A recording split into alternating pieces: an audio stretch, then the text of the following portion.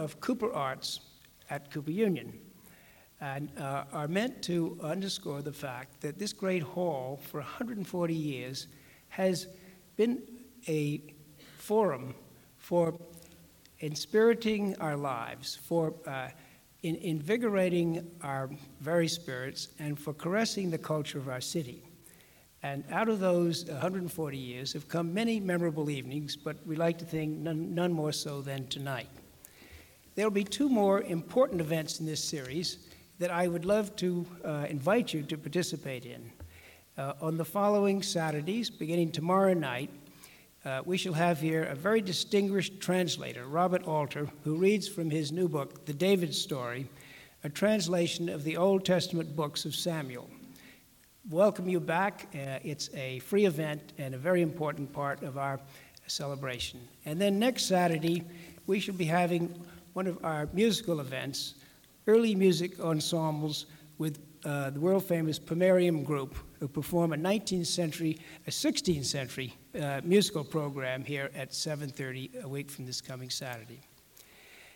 So it is now my great honor to produce the star of our show, Giovanna Calvino, Calvino's daughter, who is, as you know, a wonderfully dedicated person who was taught at NYU, at the University of Pennsylvania, holds her own PhD in comparative literature from University of Penn, and currently works here in our city as an actress and theatrical producer.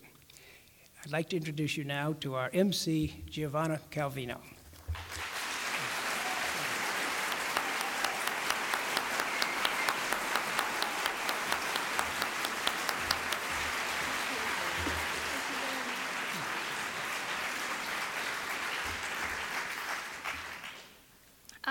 This is supposed to be a cheerful evening, so if I start crying, don't mind me. My father used to say that when writers die, they go through a kind of purgatory where everybody forgets them for a long time, and seeing how many of you are here tonight, I'm so happy that he was wrong.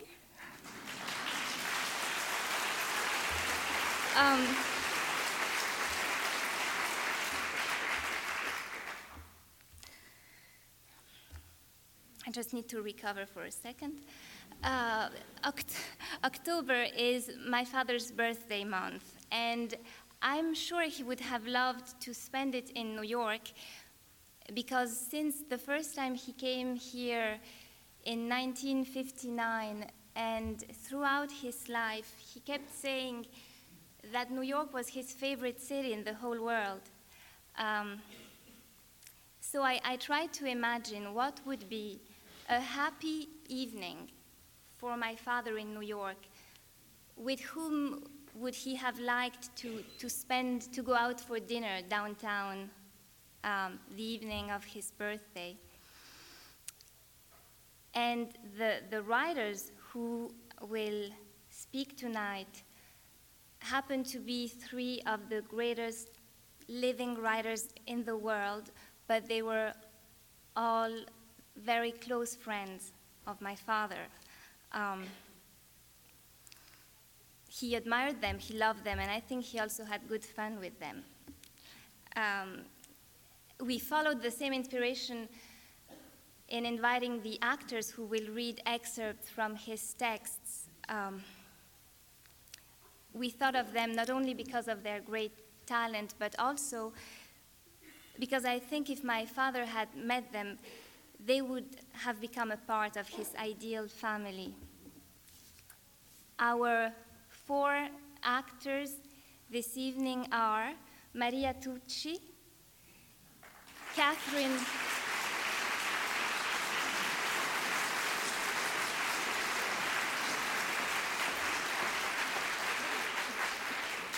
Borowitz,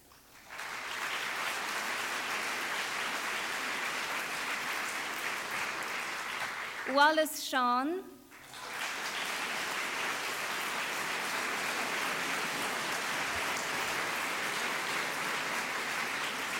and John Hilner.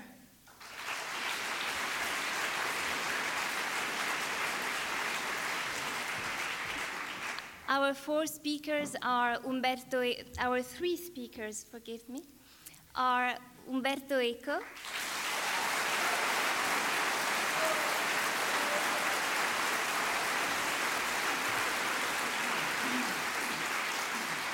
Carlos Fuentes,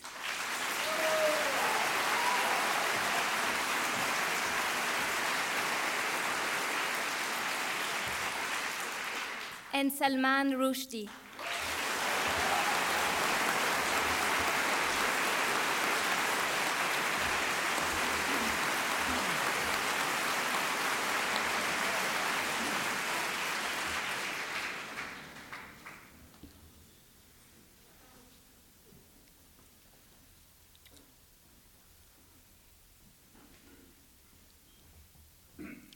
This is the beginning of If on a Winter's Night a Traveler.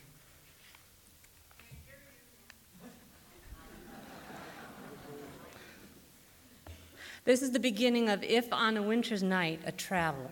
How's that? You are about to begin reading Italo Calvino's new novel, If on a Winter's Night a Traveler. Relax. Concentrate. Dispel every other thought. Let the world around you fade. Best to close the door. The TV's always on in the next room. Tell the others right away, no, I don't want to watch TV. Raise your voice. They won't hear you otherwise. I'm reading. I don't want to be disturbed. Maybe they haven't heard you with all that racket. Speak louder. Yell. I'm beginning to read Italo Calvino's new novel. Or if you prefer, don't say anything, just hope they'll leave you alone. Find the most comfortable position, seated, stretched out, curled up, or lying flat. Flat on your back, on your side, on your stomach, in an easy chair, on the sofa, in the rocker, in the deck chair, on the hassock, in the hammock if you have a hammock, on top of your bed, of course, or in the bed. You can even stand on your hands, head down, in the yoga position, with the book upside down, naturally. Of course, the ideal position for reading is something you can never find.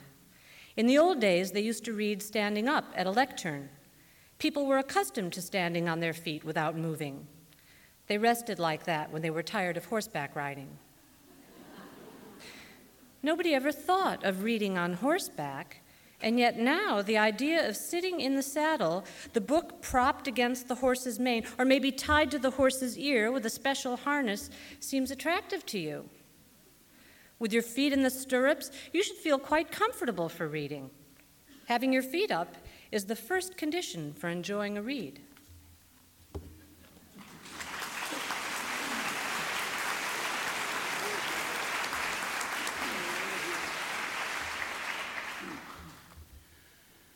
In these 10 minutes I have been given, I want to speak of the Calvino's book I love more, The Baron on the Trees, and to say why it has remained for me a text which has accompanied me all along my life as a sort of moral and political manifesto.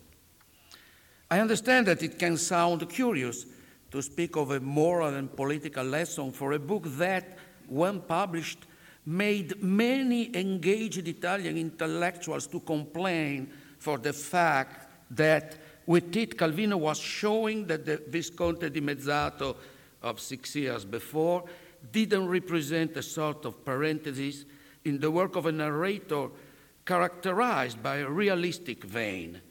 With this new novel, Calvino was abandoning the path to the spider's nest and moving definitely towards the poetics of the fantastic, surfing through new possible worlds, cosmic galaxies, invisible cities, Zenonian astral trajectories. One cannot imagine today how much the official Italian left felt upset by The Baron on the Trees. But it would be sufficient to remember how in the same decade, the simple fact that Luchino Visconti was a communist intellectual and dared to tell with things, so not a worker's story, but the romantic and decadent passions of two lovers of the 19th century, was practically excommunicated by the guardian of so-called socialist realism. I won't tell you why, for a young man of 25, as I was when reading The Baron in 1957, this book had such a devastating impact on my notions of political engagement as well as of the social role of intellectuals. It goes without saying that the book delighted me as a stupendous work of literature, making me to dream of those enchanted woods of Ambrosia sloping down towards the sea. And few days ago I have reread for the novel, and I have felt the same impression of felicity, captured once more by the spell of a transparent language through which, and not in spite of which, I felt myself in a quasi-physical way climbing from branch to branch with Cosimo and becoming successively a golden oriole, a squirrel, a wild cat, a sparrow, or even a cherry or an olive leaf. The language of the Baron is crystal-like, and Calvino, in 6 memos, said that the crystal, with its precise faceting and its ability to refract the light, was his model of perfection that he had always cherished as an emblem. But in 1957, my reaction was more than aesthetic, philosophical, which should not amaze anyone, since I was reading not a fairy tale, as many considered it, but a great conte philosophique. Between the 40s and the 50s, young intellectuals, irrespective whether they were communist or Catholic, were obsessed by the moral duty to be, as they used to say, organic to their own ideological group. Really, one felt blackmailed by a general call for the duty of being militant and using one's intellectual power in order to fight against the ideological enemies. Only 2 voices were heard against such a conception of the role of intellectuals.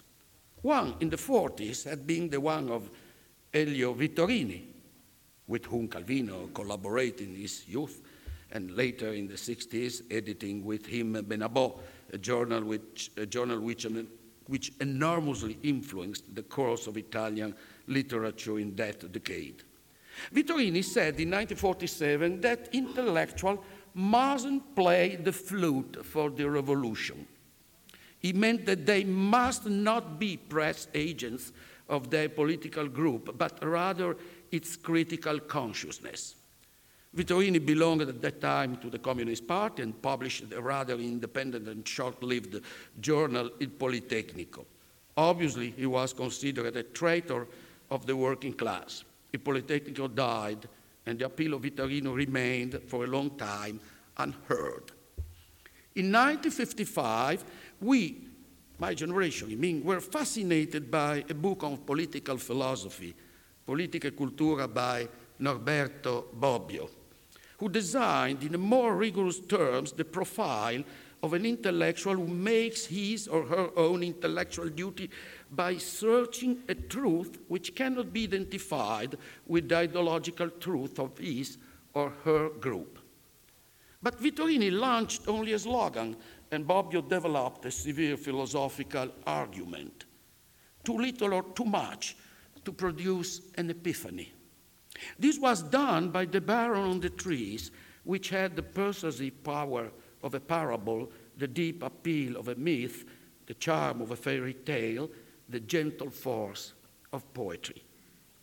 Calvino has deleted from his manuscripts certain moralizing paragraphs which could have made his lesson too much intrusive. Cosimo Piovasco di Rondeau doesn't teach nothing, at least to the readers. He simply embodies an example. Only twice the novel suggests its possible moral interpretation. The first time in chapter 20, when it is told that Cosimo maintained that if one wants to watch the earth in the right way, one ought to keep a necessary distance from it. Which reminds me of a remark from Six Memos for the Next Millennium, chapter 1. Perseus' strength always lies in a refusal to look directly, but not in the refusal of the reality in which he is fated to live. The second time is when, chapter 25, Cosimo's brother wonders, without finding any answer, how Cosimo's passion for social affairs could be reconciled with his escape from society. Cosimo decides to spend his entire aerial life on the trees, flying away from the earthly world. But these trees are not for him an ivory tower. From their top, he watches the reality acquiring a superior wisdom, since the people he sees look very little, and he understands better than anybody else the problems of the poor humans who have the misadventure of walking on their own feet. Being on the trees, Cosimo is pulled to take an active part on the life of his land. Being an aristocrat, he shares the problems of the dropouts. By becoming a sort of trickster god, or a shelm, not so dissimilar from the animals, which are his friends, his food, and his clothes, he transforms nature into culture without destroying it, and is pulled step by step to engage himself in the social life, not only of his small territory, but of the whole Europe. Living as a good savage, he becomes a man of the Enlightenment. Escaping from society, he becomes a revolutionary leader, but one who is always able to criticize those who fight in his own side and able to feel sorrow and disenchantment for the excess of his idols. Really, he is the model of an engaged intellectual who never plays the flute for anybody, but only for reasonableness and compassion. Not in a novel, but in a later commentary of the 60s, Calvino acknowledged the fact that if Cosimo had to be an interesting character, he shouldn't have been a misanthrope, but rather a man involved in his time's problems. And he remarked that solitude and uncomfortable singularity were the vocation of the poet, of the explorer, and of the revolutionary. This kind of lesson was fundamental to me.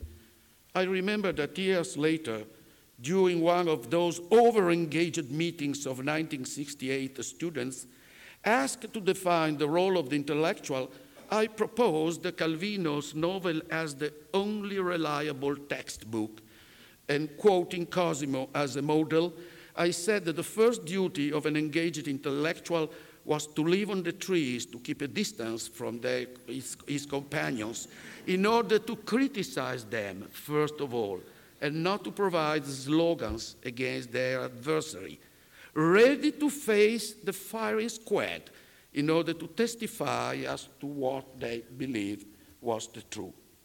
At that time, this wasn't a popular issue. But many of the students who booed then are now working for Berlusconi, the leader of Italian Tories. Why the lesson suggested by this novel was for me, and I think it will be in the future for many others, so convincing. Calvino explained it indirectly in his 6 memos. Moral lessons are usually very heavy. The only virtue of those who succeed in making them memorable is the gift of lightness.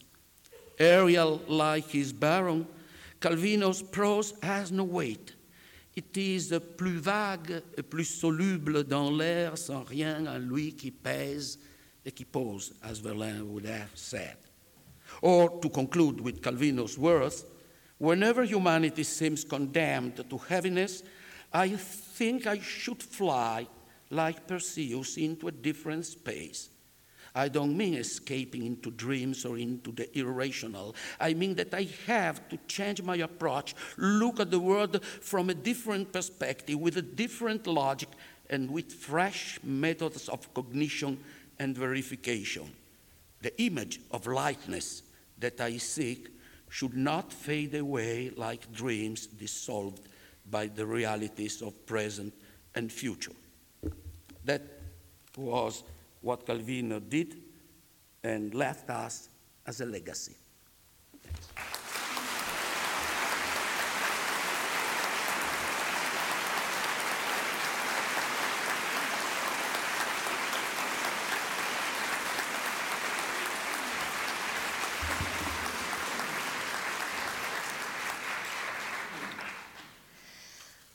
So this is the last paragraph of The Baron in the Trees. Ombrosa no longer exists. Looking at the empty sky, I ask myself if it ever did really exist. That mesh of leaves and twigs, of fork and froth, minute and endless, with the sky glimpsed only in sudden specks and splinters. Perhaps it was only there so that my brother could pass through it with his tomtit's tread, was embroidered on nothing, like this thread of ink, which I have let run on for page after page, swarming with cancellations, corrections, doodles, blots and gaps, bursting at times into clear big berries, coagulating at others into piles of tiny starry seeds, then twisting away, forking off, surrounding buds of phrases with frameworks of leaves and clouds, then interweaving again, and so running on and on and on until it splutters and bursts into a last senseless cluster of words, ideas, dreams, and so ends.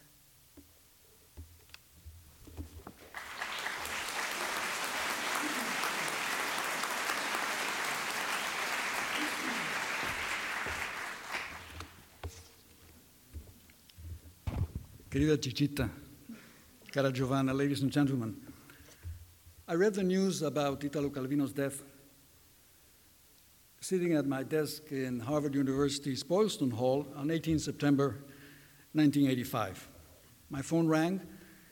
It was the Boston Globe calling. I imagined that they wanted me to say something about Calvino. No. The same day that Italo died, an earthquake of 8 degrees on the Richter scale destroyed vast sections of my city, the world's largest, Mexico. Well, in Mexico, nature likes to shake history. It trembled when the Spanish conquered the Aztec capital, Tenochtitlan, in 1521. It trembled when the revolutionary leader Madero rode into town in 1911.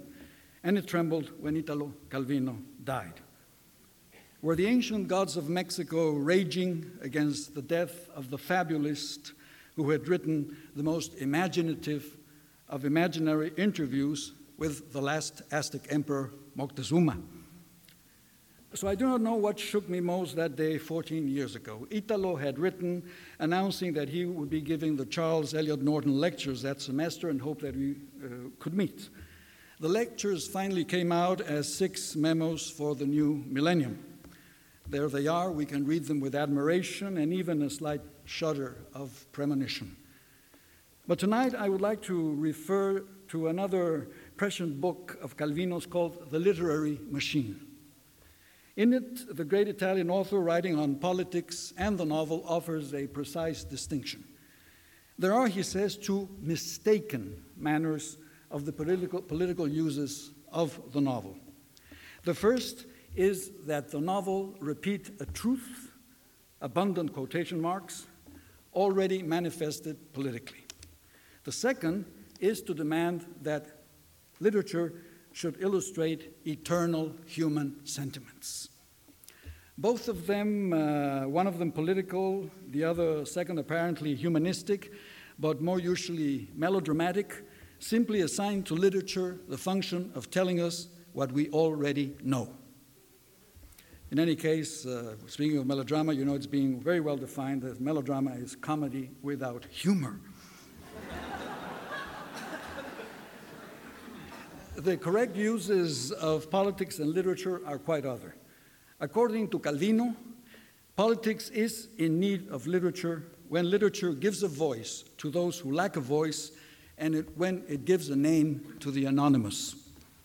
This is a ticket that eminently suits us in Latin America, where for too long literary silence reigned, first because writing or reading novels was forbidden by the Spanish crown in its colonies, second because the century of our first independence, the 19th century, we were too busy copying political, legal, economic, and aesthetic models from Europe on the erroneous belief that we would thus become instantaneously democratic and progressive society. We simply became Nescafé republics, swinging between dictatorship and anarchy.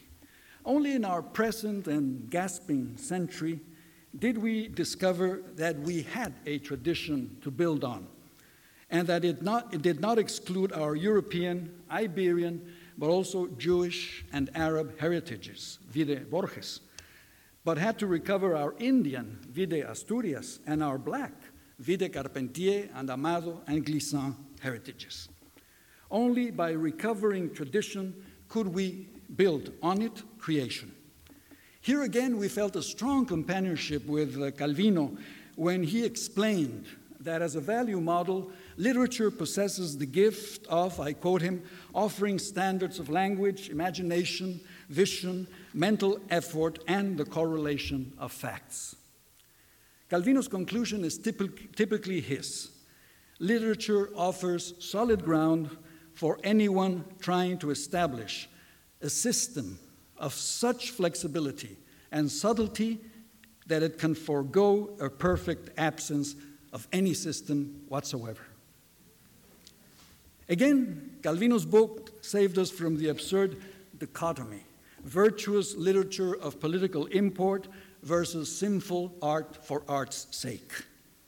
So in great measure, it is thanks to Calvino that I and many others in Latin America, I'm sure, could go beyond simplistic and sometimes Manichaean oppositions and consider literature as a constant expansion of both social and aesthetical expectations. A reader of Garcia Marquez or Cortázar not only shares actual experiences, but anticipates possibilities that might otherwise remain hidden, thus broadening, as Hans Robert Jauss puts it, our desires, our claims, and our goals. Or as I put it, does not literature, apart from our own personal political convictions, does not literature serve the social function of maintaining the vigor of language and imagination, two values that dictators such as Hitler and Stalin did not particularly prize? And does it not serve the aesthetical and historical function of linking past, present, and future, demonstrating that there is no living present with a dead past, no new creation without a previous tradition to nourish it, and no tradition without a new creation to prolong it? Italo Calvino, in his philosophical fables as well as in his great tales of the imaginary, is telling us that there is always a hypothetical reader who, after all, will not only read today, but will also read tomorrow. The Calvinist conception of literature, I believe, rests on this proposition: tomorrow there shall be a reader. Therefore, the writer must imagine a reader more knowledgeable and intelligent than the writer. The writer is addressing a reader who will know more than the writer. And what the reader knows is what not a single writer knows today. The reader will know tomorrow. Thanks to this vision of supreme and fantastical literary intelligence, Calvino was able to see the desolate part of our existence, that is, the part demanding to be written. He was the writer of the unwritten world. He was the writer who could register, scrutare, in the name of us all, what in the Cosmic Comics he describes as a darkness streaked with voices. Supremely gifted with grace and humor, intensely connected to love, to books, and to friendship, Calvino's fantasies are also perhaps a form of his personal courtesy. Let me simply stake out the territory of Calvino's humor as he establishes the comical limits of literature when he spies Ian Fleming writing a structuralist novel, or when the Italian author applies the techniques of the French Nouveau Roman to the art of jogging. But beauty and the limits of the literary imagination also come together in Calvino's fictions. With a smile in his heart, he incessantly attempted to fix the literary image of a world in search of its own image, or as he puts it, on the world when it began to offer an image of itself. Calvino's is an art of reading and an art of parody, an art of fragmentation, and above all, an art of the unfinished. Calvino wished to capture within a book the unread but not the unreadable part of the universe. Sometimes this appears as a world without a center and without a self. Yet Calvino knew that all that is not written shall always be more than what is already written. And that is why he so successfully makes the written page vibrate, creating the illusion that the reader, when he or she read what is written, also read what has not yet been written. This was his homage to each and every one of us. The reader shall know the future. He, you, and I will not. Lest this sound too despairing, Calvino lovingly offers us the fragments of the book in the making of itself and thus of the world. His novels are full of ellipses, enigmas, questions designed to invite us into his creation of a book as a creation of the world. His humor, nevertheless, saves him from the dangers of foreclosing his own creation. A perfect book, a total book, would be, he tells us, a sacred book, and thus an unreadable book. Because in a perfect, that is, a sacred book, no more questions would be asked, since the sacred book would have all the answers. Thus, his option, I awaken Umberto Eco, for the open work, of which, if on a winter's night a traveler, continues to be a supreme example. In his opera aperta, Calvino deprived us of the pleasure of knowing how it will end, offering us instead the even much more pleasurable chance of imagining it all, how it all will not end.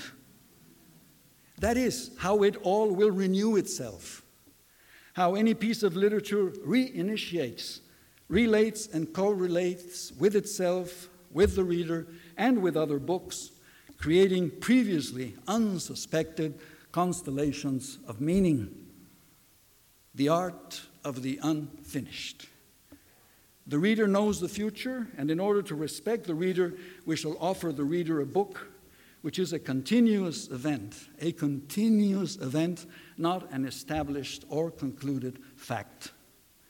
Italo Calvino maintained us on the alert, readers and writers, on our toes, and he did it with a fabulous sense of the playful, with a humor offering us a guarantee of spiritual health in a world both terrifying and terrified.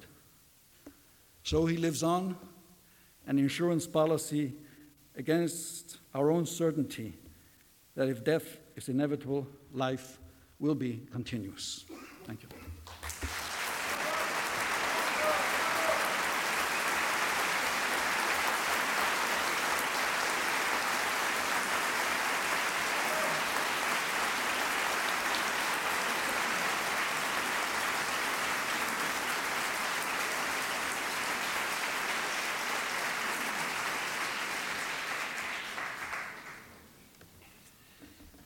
This is a very short story called The Flash from Numbers in the Dark.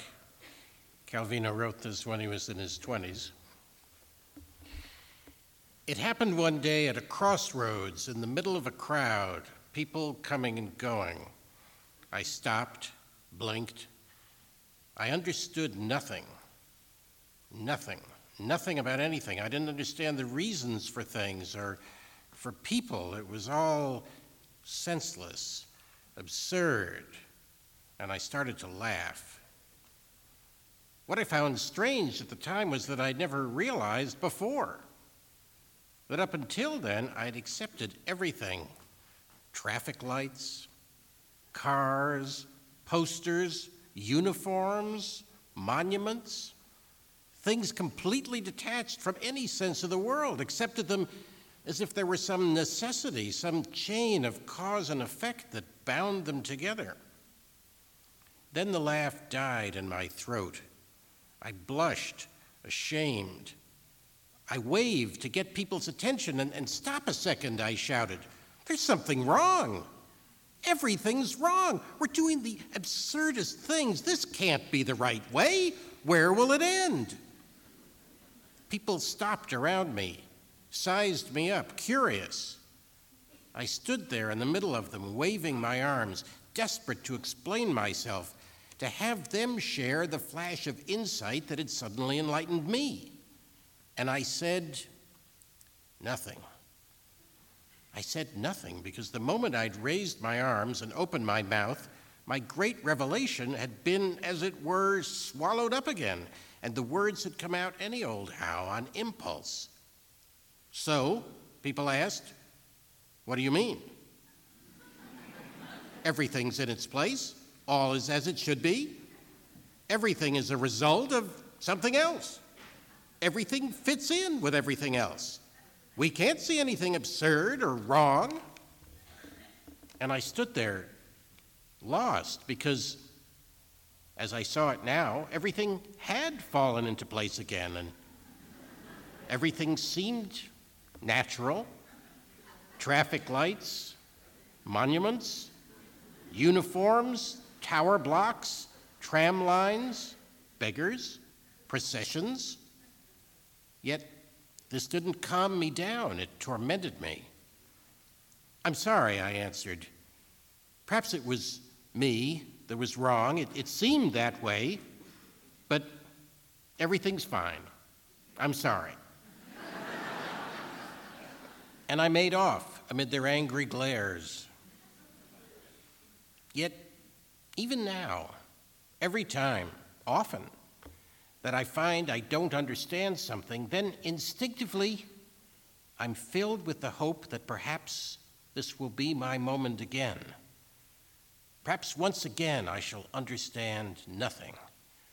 I shall grasp that other knowledge, found and lost in an instant.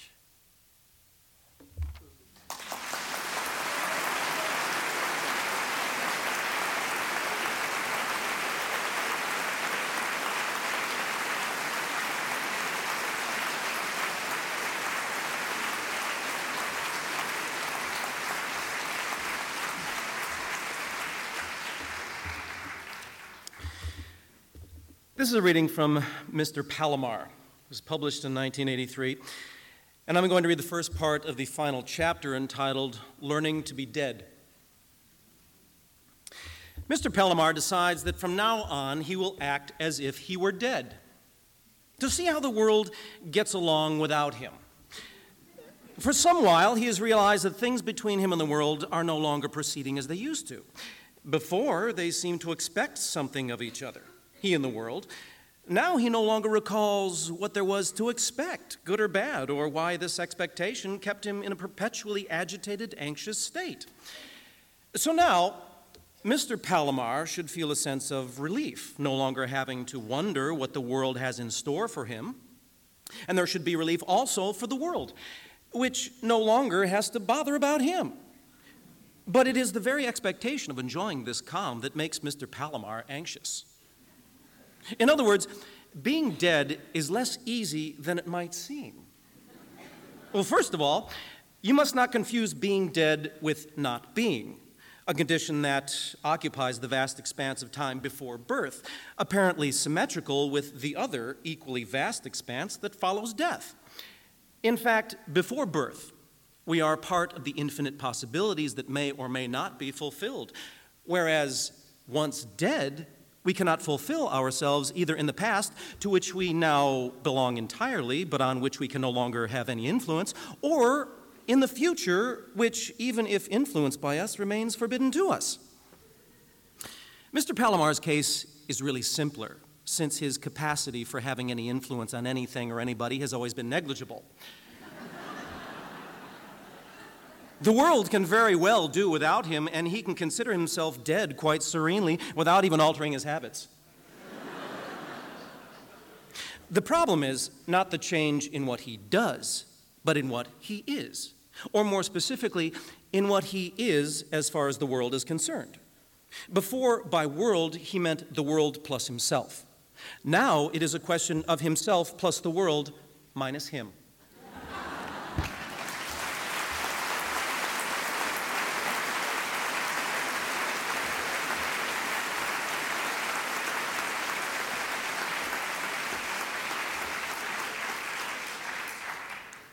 This is a brief letter which Calvino writes to answer a woman who requests an interview because she is writing a biographical study. Dear Madam, I am delighted you want to write a biographical study of my work. Delighted and also frightened, terrified, because up until now, no one had thought of this, and I considered myself safe, since I planned to be forgotten within a few years. The good thing is that these literary initiatives usually die before they even come to light, so there is nothing to worry about. You ask for biographical facts. I am still one of those who believe that only the work counts, if it does count, naturally. Hence, I will give you no biographical facts, or I will give you false ones. Or at least I will change them every once in a while. Ask me whatever you want, and I will tell you. But I will never tell you the truth. Of this, you can be certain. About the interview, the same above reasons.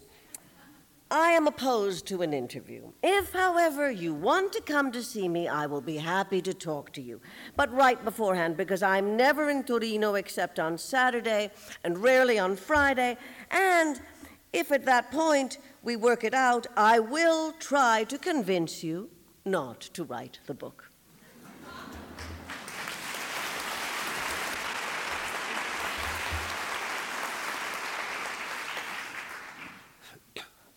In 1981, Calvino's book, If on a Winter's Night a Traveller, was published in England to a more or less resounding silence, on account of very few people in England had ever heard of Italo Calvino, even though this was relatively late in his incredibly distinguished series of books. And I remember ringing the important journal, the London Review of Books, and saying, are you planning to review If on a Winter's Night a Traveller? And they said, whose book is that?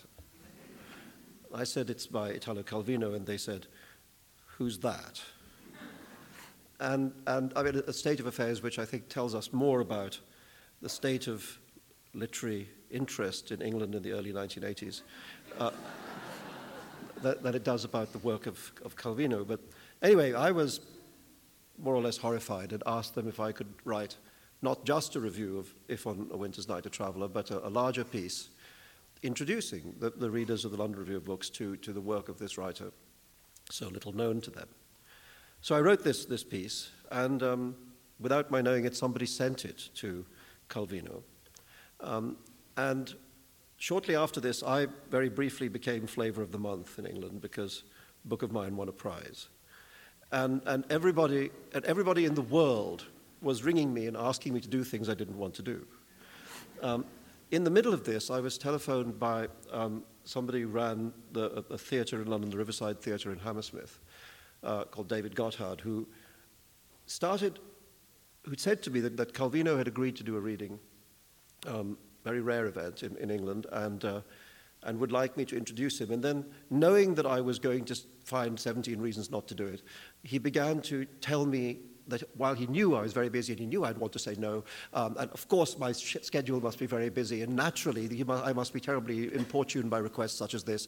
Nevertheless, he would be grateful. And I was all the time trying to interrupt him to tell him that I wanted to accept. It took me really quite a long time to interrupt him to agree to do it. And this was the first occasion on which I met Calvino. I went along to the Riverside ahead of time to do the kind of sound checks and things, and I suddenly realized on my way that I was in the terrifying position of being the only person who'd written something new for the evening, because I'd had to write something about Calvino, and I was going to have to say this in his presence, and I began to sweat. And when I got there, he greeted me and then said, "Have you written something?" I said, "Yes." He said, "Show it to me." And I thought, unprintable things, but handed over these little cards, thinking, well, if he doesn't like it, I don't know, what the hell do I do? Fortunately, early on in this brief thing, I had made a reference to the golden ass of Apuleius, and that settled him down. Apuleius, he said, very good. He gave it back, and as a result, I was able to make my introduction. And it was an amazing day, because I think Calvino perhaps didn't realize the degree of affection there was for his writing in England. I mean, not surprisingly, given see above London Review of Books. What happened that day in the Riverside Theatre, I remember, is completely unforgettable. I had never seen a theatre so crowded. There were people hanging from the rafters, literally. There were people who had come with dog-eared copies of every book written by Calvino. It was an amazing demonstration of admiration and affection, and I'm sure he was very moved by it. Certainly, I was. It wasn't even my work. After that, I was able to get to know him and Chichita, and afterwards Giovanna, and that has been one of the great experiences of my life, that relationship with him. For instance, his review that he wrote of Midnight's Children when it was published in Italy in Repubblica was certainly the most important thing that happened to that book in Italy, and it did an enormous amount to introduce my work to Italian readers, and that kind of early encouragement is something for which I'll always be grateful.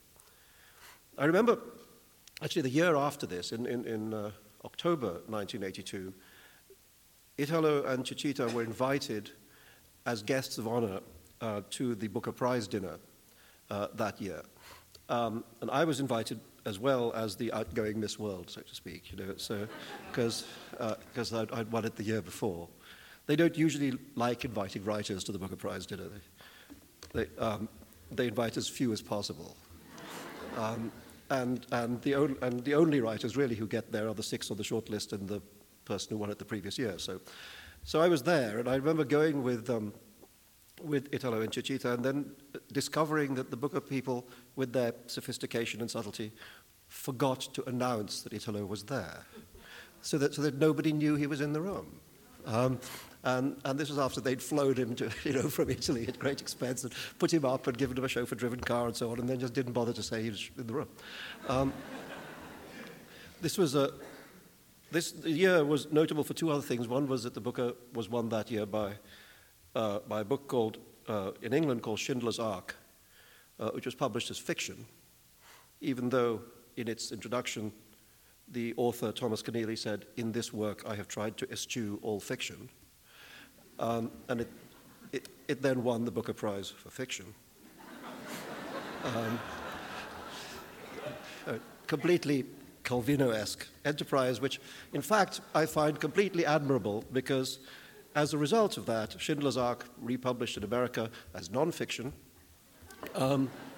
garlanded with the Booker Prize for fiction, retitled Schindler's List, of course, became a very important text, and had the Booker judges not performed this completely Calvino-esque act, we might never have had that work.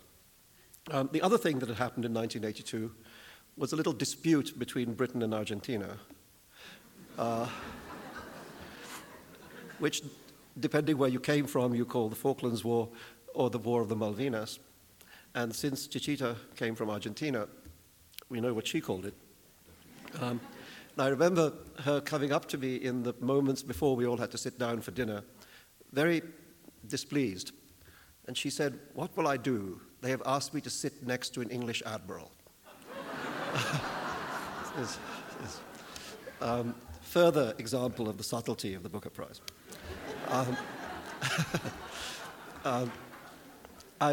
I said to Chichita, well, as far as I can see, there's only one thing you can do. You have to be very rude. And she said, is that allowed? I said, yeah. She said, okay. And then every so often during the evening, I would look over from my table to where Chichita and the Admiral were sitting.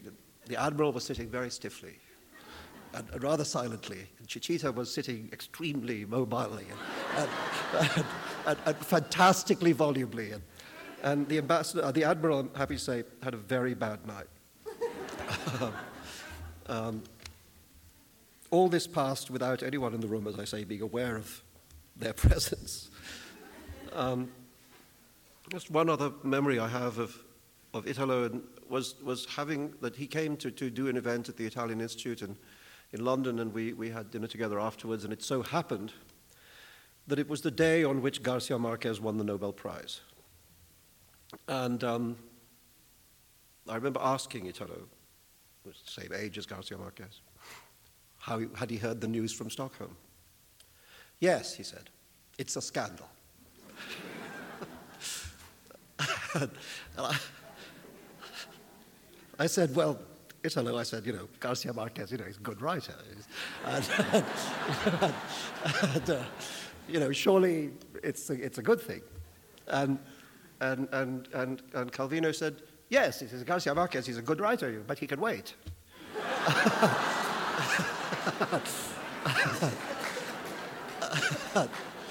And then went on to say, completely truthfully, that to give the Nobel Prize to Garcia Marquez before giving it to Borges was, as he said, like giving it to the son before the father.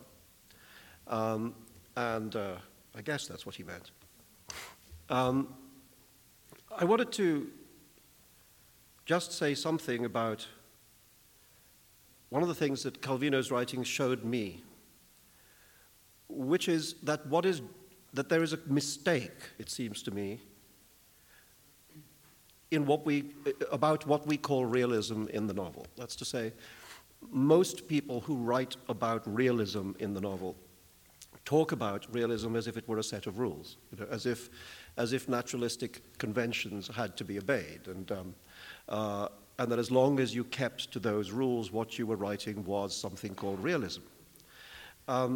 It seems to me that those conventions, the tools you use, have more or less nothing at all to do with whether your work is realistic or not. And this is what Calvino's writing shows us, as we've heard all this evening. Pieces ranging from the metaphysical to the fanciful to the concrete to the comical. What they all have in common is that they're incredibly realistic, in that they show us more about what it is to be a member of the human race or alive on the earth or going about our day. They are realistic in their enterprise, and it seems to me that that is the point about realism that Calvino demonstrates and that almost all literary critics fail to notice. It's got nothing to do with technique. It has everything to do with intention and with what the writer is trying to do. It seems to me a completely naturalistic novel about adultery in the English upper classes. That seems to me like magical realism. That seems to me like fantasy, and certainly like escapism. Whereas these books, fantastic, fabulistic, playful, seem to me to never lose sight of what is real and what is false. And that, I think, is certainly for me the greatest lesson I learned to him. All writers build roads from the world in which they live to the world of the imagination. And I think Calvino, more than anyone else, was interested in that road. How is it built? What are its bricks? How do you get there from here?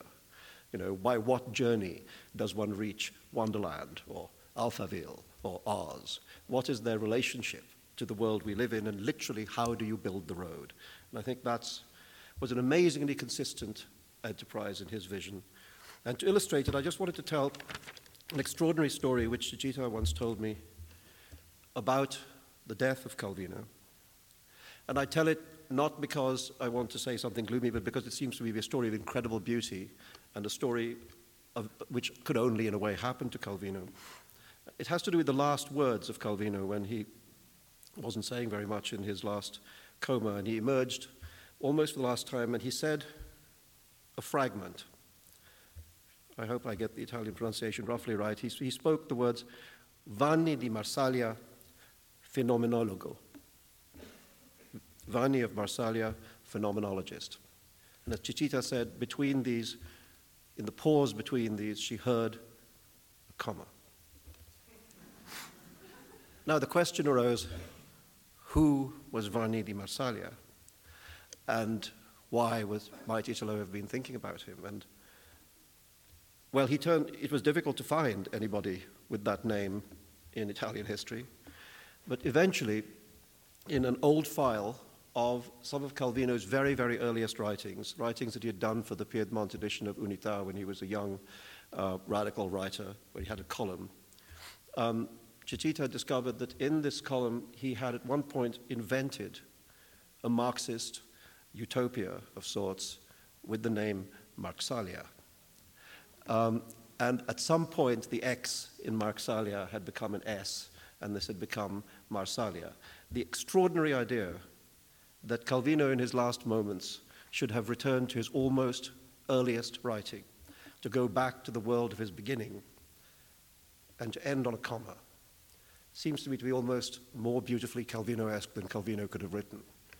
And I think it's a measure of the greatness of that imagination, that this coherence in his work lasts even into this last incoherent moment. Thank you.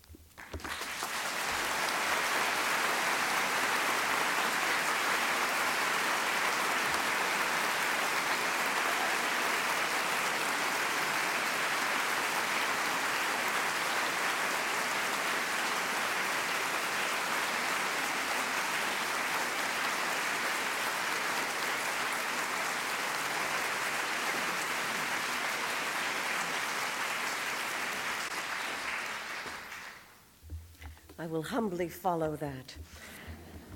I also want to just say one thing.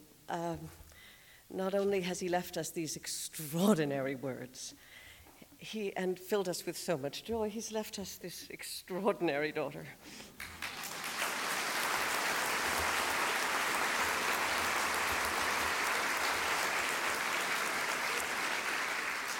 This is just a little bit from All at One Point from Cosmicomici. Through the calculations begun by Edwin P. Hubble on the galaxy's velocity of recession, we can establish the moment when all the universe's matter was concentrated in a single point before it began to expand in space. Naturally, we were all there, old Quit said. Where else could we have been? Nobody knew then that there could be space, or time either. What use did we have for time, packed in there like sardines? I say packed like sardines, using a literary image. In reality, there wasn't even space to pack us into. Every point of each of us coincided with every point of each of the others in a single point, which was where we all were. In fact, we didn't even bother one another except for personality differences, because when space doesn't exist, having somebody unpleasant like Mr. Ferber underfoot all the time is the most irritating thing. How many of us were there? Oh, I was never able to figure that out, not even approximately. To make a count, we would have had to move apart, at least a little, and instead we all occupied the same point. Contrary to what you might think, it wasn't the sort of situation that encourages sociability.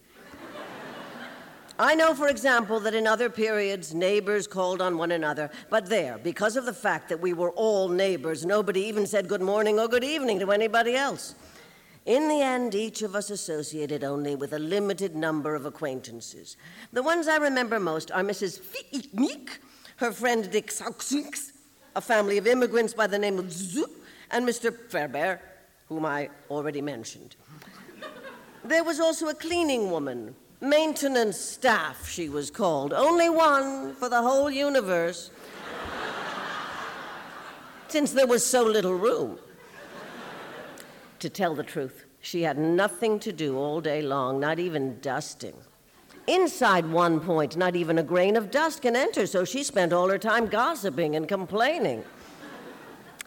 Just with the people I've already named, we would have been overcrowded, but you have to add all the stuff we had to keep piled up in there, all the material that was to serve afterwards to form the universe, now dismantled and concentrated in such a way that you weren't able to tell what was later to become part of astronomy, like the nebula of Andromeda, from what was assigned to geography, like the Vosges, for example, or that chemistry, like certain beryllium isotopes. And on top of that, we were always bumping against the Zuzu family's household goods, camp beds, mattresses, baskets, the Zuzus. If you weren't careful with the excuse that they were a large family, they would begin to act as if they were the only ones in the world. They even wanted to hang lines across our point to dry their washing. But the others had also wronged the Zuzus to begin with by calling them immigrants, on the pretext that since the others had been there first, the Zuzus had come later.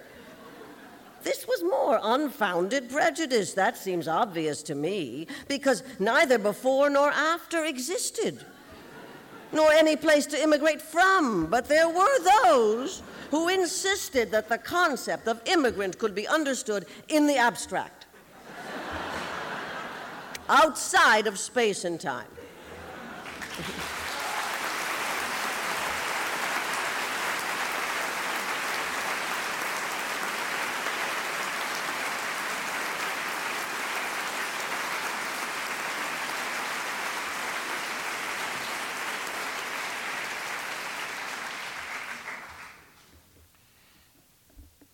This is an excerpt from a letter written during Calvino's trip to New York, his first trip to New York when he was in his early 30s, written in 1960.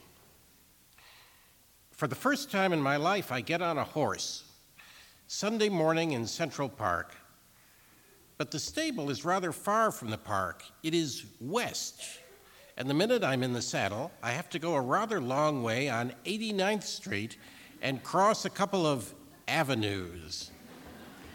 I ride high over the roofs of the cars, which are forced to slow down behind the pace of the horse. In Central Park, the ground is firm but a bit muddy. I trot a bit and even gallop a little, which is easier. In the marvelously serene air of New York, no city in the world has such a blue sky and such limpid air. The skyscrapers surround me. The usual squirrels run about the lawns. My companion sits lightly in her saddle, shouting technical instructions to me, which I don't understand. I have a feeling of dominating New York as never before. And to all those who visit New York for the first time, I recommend the first thing to do is to get on a horse.